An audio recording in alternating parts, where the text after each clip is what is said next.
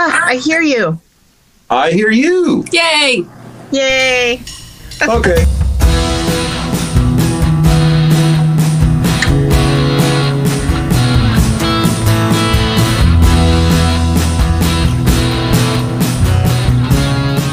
Hello and welcome to Jeff and Amy at the Well. This is Amy Slater with Southgate United Methodist Church. And Jeff Slater with Trinity United Methodist, both in Lincoln, Nebraska, because podcasts are global, not just local. Okay, and we also have our dear friend and colleague as a special guest, Brenda Hogan. Brenda, tell us where you're coming from. I am from, originally Hutchinson is where I met you guys. But right now I'm pastor at Wathena United Methodist Church and Troy United Methodist Church, which are both in Northeast Kansas.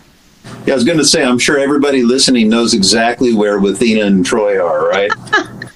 I didn't know. I remember the first churches I served, Tescott and Culver, and I'm so glad that I do now know where those towns are. And I'll bet the same is true. Well, let me give a word of background here. So one of the ideas behind this podcast was that, Brenda, I don't know if you know this. We were thinking that in the time of COVID, we can't really do Sunday school like we normally do. And a podcast is a poor substitute for a community, for the bonds that form in a class. But at the same time, maybe this would be a way to get the juices flowing, get people thinking. That was kind of the original idea. Then I started thinking, but oh my goodness, I can't write any more stuff every week. But for some reason, interesting conversations about theology tend to follow me. So why not just hit record? Yeah. And share them. And when I had that thought, I was quite literally thinking mostly of the conversations that used to be had at Hutchinson First United Methodist, and quite frankly, probably still are. But there were three candidates for ordained ministry licensed or ordained ministry that came out of that church while I was there. You all had been simmering for a long time. I came along and used my pinky finger to push about this much, and that's all it really took. And there were also some other people in the church, like I'm thinking Shirley and I don't know others. And we used to sit around and have all these theological conversations. So I thought, how great to get one of those in. So to fill in the story here, Brenda, you are now going to St. Paul's School of Theology. You're in your second year as a pastor, or third? Third. Third. Oh my goodness. Wow. I know. You're like veteran territory here. You know what you're doing, right? What? You know what you're doing now, right? Oh, no. Okay. But I'm trying. Well, you and I have had emails checking in with each other, and from time to time, and you went on what you self-describe as a rant about one of the most challenging authors that I read when I was getting the same degree that you are now. Mm-hmm. Would you share some of that? Yes. Well, it's from evangelism class, and we were reading Newbegin, which, what is the name of that book? I have it right here. Pluralistic. Let me fill in, because we have to have proper footnotes. Leslie Newbegin, Leslie, a man, Leslie, mm-hmm. And it's called The Gospel in a Pluralist Society. Yes. And Newbegin is from the 20th century, and he was a missionary in India for like 30 to 35 years. And then after that, he went back to his home country of England and noticed how things had changed while he'd been gone. And he brought this idea of seeing your own environment, your own context as a missionary field. And that he talked about how you need to learn the language of not just a foreign language, but the place that you're in, even if it's your own place. So let me just elaborate here just a little bit. So, like the old school way of thinking of missionaries is that you would go to a foreign place, you would learn the language, you would live with the people, you would learn how they live, how they think, like their philosophy, and then you would bring the gospel into that. And there's all sorts of blessings and also harms that were done in that process. But his idea was, I don't even understand my own home anymore. What if I use the tools of a missionary to try to understand it and bring the gospel back in? Is that fair? Yeah. Yeah, that's good. And groundbreaking when he did that. Like, everybody was like, what? Missionaries for us? Like, it was groundbreaking. Yes, and he'd been gone long enough that he could see the shift that had occurred, where a lot of people were gradually seeing it and not really seeing it.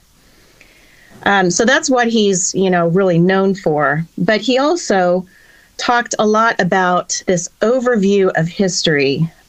He said that Christianity was both a historical religion and it was bigger than history because, Christ, Jesus, lived at a certain time in history. These events took place at a certain time in history, but it's bigger than just those historical events.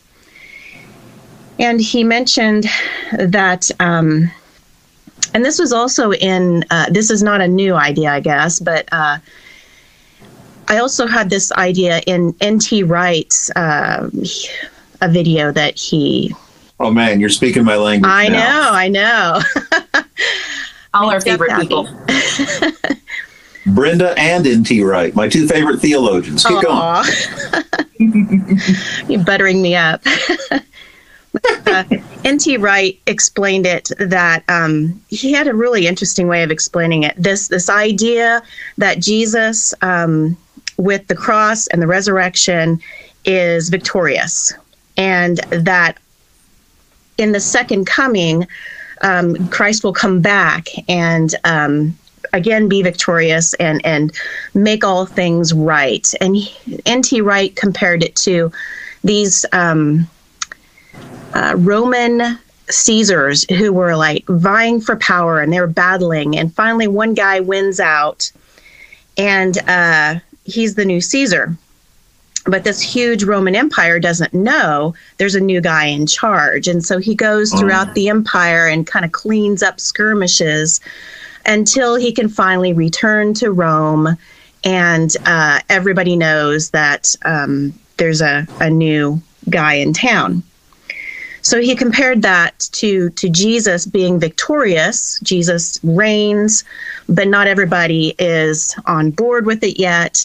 And that the second coming will be this final act in which, everybody knows and all things are made right. So I kind of get that analogy. That was helpful. But Newbigin says that we have this kind of spoiler alert as Christians, that even though the world is a hard place to live in, we know that Christ is victorious and that he will return. And so we know how it will end.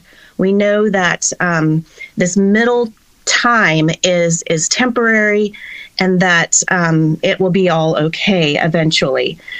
And if I may interrupt again with an illustration here, I worry a little bit. The people who listen to this are really smart, but I do kind of worry that we have 3 seminary grad/seminarians here, and I don't want to leave people in the dust. And I have a good illustration here, so let me share it. What was this? I don't know if you were still at Hutch First or not, but I did, for an Easter sermon, I went to the library and got a bunch of classic novels, like Gone with the Wind and that sort of thing. And throughout my sermon, I read the last line of each one. Oh, I remember that. That was fun. Frankly, my dear, I don't think I finished that one at that church. This church, I probably could. But you get the idea, right? Yeah. And the point I was making in the sermon is that, do you ever turn to the last page of the book? And to where you know the ending. The sermon was called Spoiler Alert. And there is a sense in that's what Easter is, this Christus Victor kind of thing. where we know how the story is going to end. But what I didn't do in that sermon was talk about what that means for now, in the middle. Still got to read the book. Still got to read the book, right? Even though you know the last page, you're not through the book yet. Well, yeah, it's like in that movie When Harry Met Sally. Harry is kind of morbid, and so whenever he starts a book, he always reads the last page just in case he dies before he finishes the book. I don't remember that. I've forgotten that part of that movie. Yeah. Is that the movie with the scene at Cat's Yes, Delicatessen? yes, it is. Okay, go ahead. You would remember that part.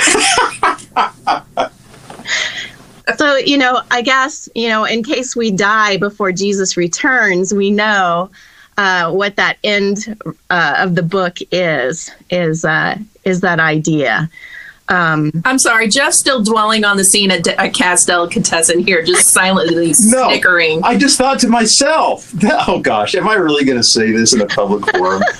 There's a sense in which evangelism is, I'll have what she said. That's evangelism. Okay, no. Oh, good heavens. Okay, theology. Let's go in bad places. Please continue, Brenda. Okay. All right, get my train. Feel free to share that with Dr. Knight. Oh my gosh. Okay, well, that. Okay, to go back to that, one of the slides that Dr. Knight had on his PowerPoint was, and I can't remember which one of the authors, but you can't evangelize unless you're truly enthusiastic about what you're evangelizing about. I'll have what she's having. But yes, but you're right. Yeah. So anyway, okay.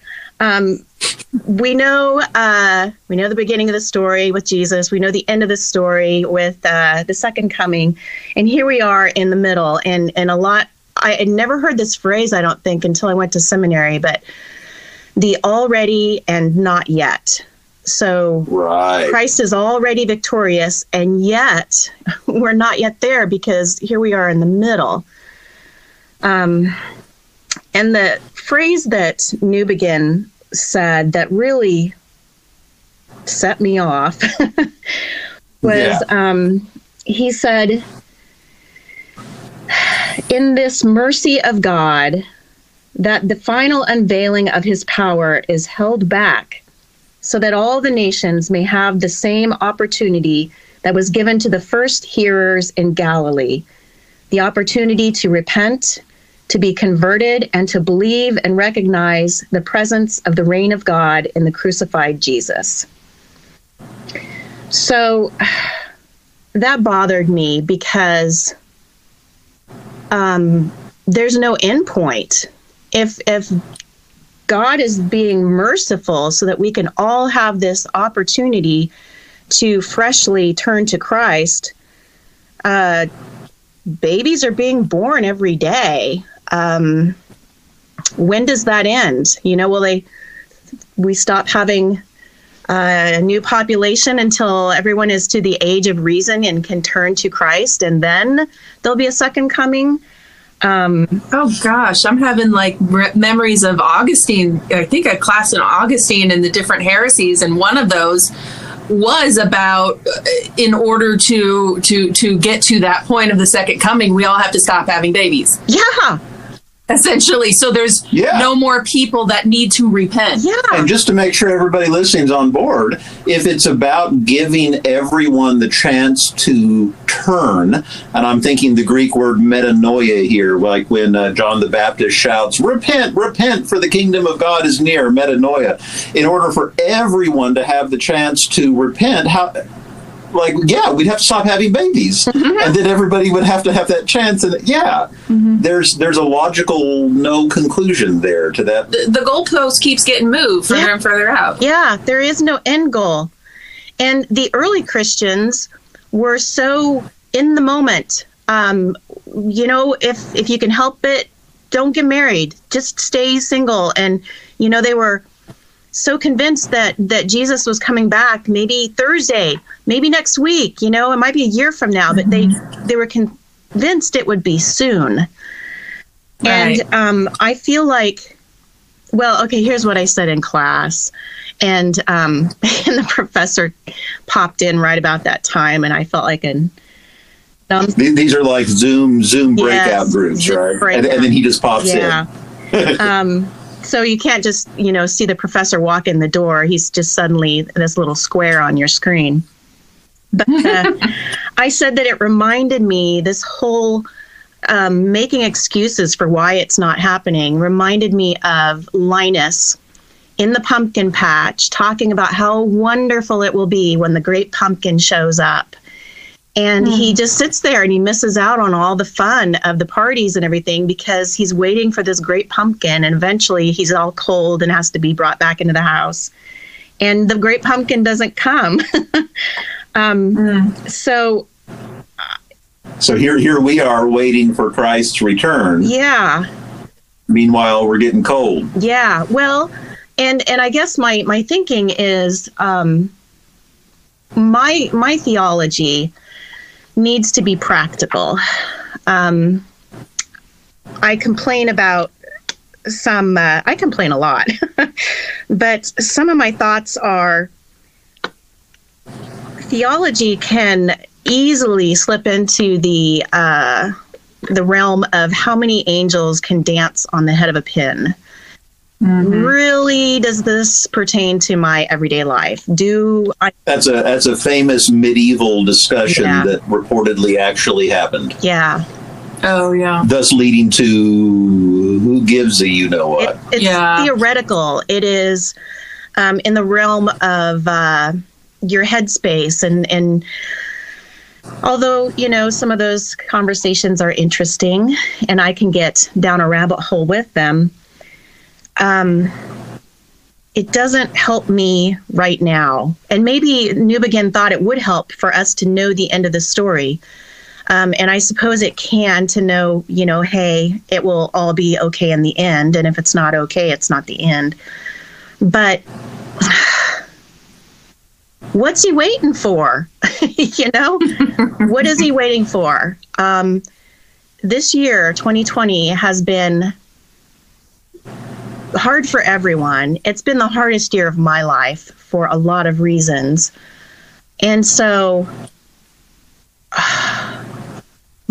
Shoot, I've been a pastor 16 years and I had to go on anxiety meds trying to lead during this time. Yeah. Well, okay, that's a little oversimplification, but the point stands. It's a hard time. It is hard. And so the already and not yet doesn't really speak to me as being helpful. What speaks to me as helpful is the incarnation and the Holy Spirit.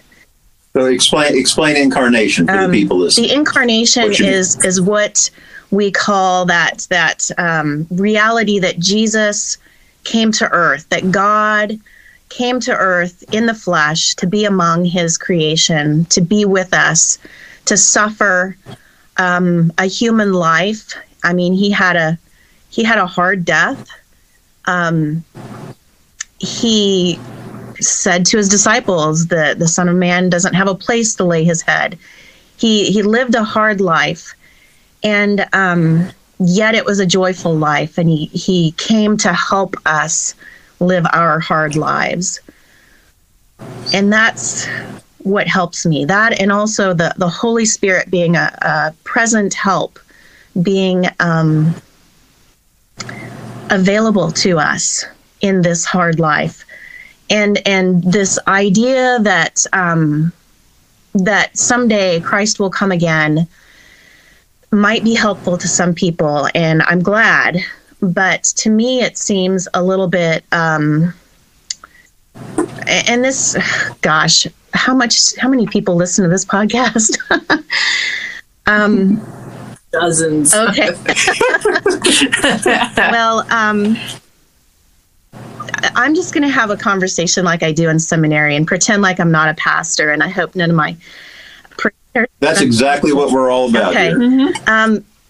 It reminds me somewhat of the Oliver Twists or the Annies or whatever in the orphanage, in which they're like, Yeah, my mom and dad are actually rich, and we got lost, and they're still looking for me, and someday they'll find me and they'll take me out of this place. The sun will come out. Yeah. Tomorrow. I started too high, sorry. So what do we do today then? Yeah, if the sun will come out tomorrow, what does that mean for the day? Yeah. Well, Jeff, didn't you have a class? I remember you had a class on Pauline theology, and one of the authors, I think it was Bultmann, who talked about Paul proposed the idea of, oh, good holy heavens! When the second coming happens whenever the gospel is preached, whenever the word is spoken. Yeah, let me set this up a little bit, and let me point out that I'm not sure how many would agree with him, but he did make his case rather strongly. That why does the second coming necessarily have to be literal? I mean, we have this image, what is it, in Revelation, of Jesus coming in the clouds, and you hear that in a lot of praise music that comes from a more literal translation sense. But Bultmann says that second coming, it isn't necessarily that, but that it happens. See, he's a old school conservative-ish Lutheran, and they hold the word and preaching very high. And after doing this great big building on what Paul said, he said that the second coming is actually whenever the word is proclaimed, whenever you stand in a pulpit and preach the gospel, that is the second coming.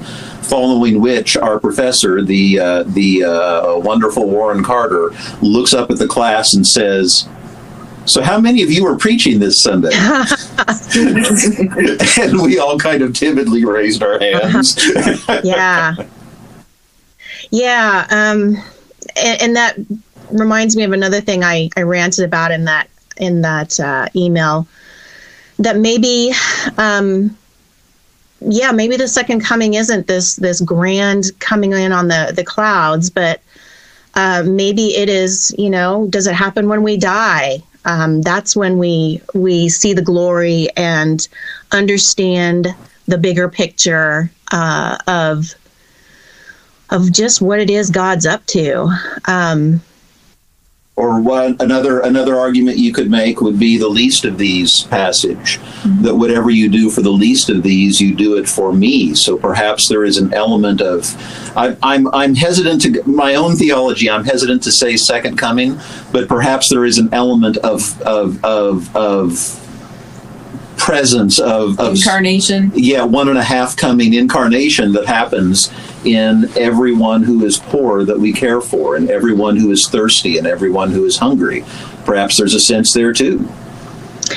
Yes, but then that goes right back to the this not having a resolution. People for 2,000 years have been helping the poor or not helping the poor. People have been living, faithful lives or not living faithful lives. It just keeps going on. And so where do those early Christians' expectation that things would be made right, this resolution, and it could be that just they're made right in the moment, but when you're living in 2020, you just kind of maybe want that great pumpkin to show up and fix it all. Yeah, you take Paul and Peter and all them, and you bring them to 2020. And they probably recognize the pandemic, to be honest, because that sort of thing was way more common back then. But at the same time, they'd be like, "How many years and he hasn't come yet?" Come quickly, Lord Jesus. And really, this isn't the worst year in human history. This really is not the worst year in human history. So we've just become lightweights. Pretty much, yeah. In right, yeah. Right. I mean, not to diminish the real suffering that people are experiencing, people who've lost family members Right. and income and things. But on a global perspective, there's been more challenging times, the plague and all that. Oh, man. Lots and lots of other things. I did. I'm preaching on the pandemic here in a couple weeks. 25th, I think, for any Trinity folks who hear this. But I looked up. There's a whole category of plague saints. Like I thought I'd see if I could find stories of saints of the past who lived through plagues. And I actually found one blog post that said the problem with that is that there are so many of them that none really stand out. Like there's a whole category of plague saints. During the bubonic plague, I think it was, there was a group of 14 saints. 13 out of 14 were martyred in their attempts to make things better in a plague. That's worse. That's telling right there, though. Well, okay, we're kind of wandering away from the topic. Brenda, I want to throw something at you. Okay, this if I were your professor, here's what I might say. Well, actually, the first thing I'd say is you understand Newbigin well. Some people try to argue against books they disagree with too early, but you clearly understand it well. But I want to offer you another metaphor and see how it strikes you. And this one is from N.T. Wright. It's one of my favorites, and it's that of the cathedral builder. And it's that the great medieval Gothic cathedrals took hundreds of years to build. And we recently saw Notre Dame burn. Yeah. Right? It was terrible. And it's also a reminder that even after hundreds and hundreds of years, it's still not done. I mean, the steeple, when it fell, people were saying, oh, the steeple. And then they're like, oh, well, that only goes back to the 1800s. Yeah. Right? It's still being built. So what N.T. Wright says is that the kingdom of God is like building a cathedral.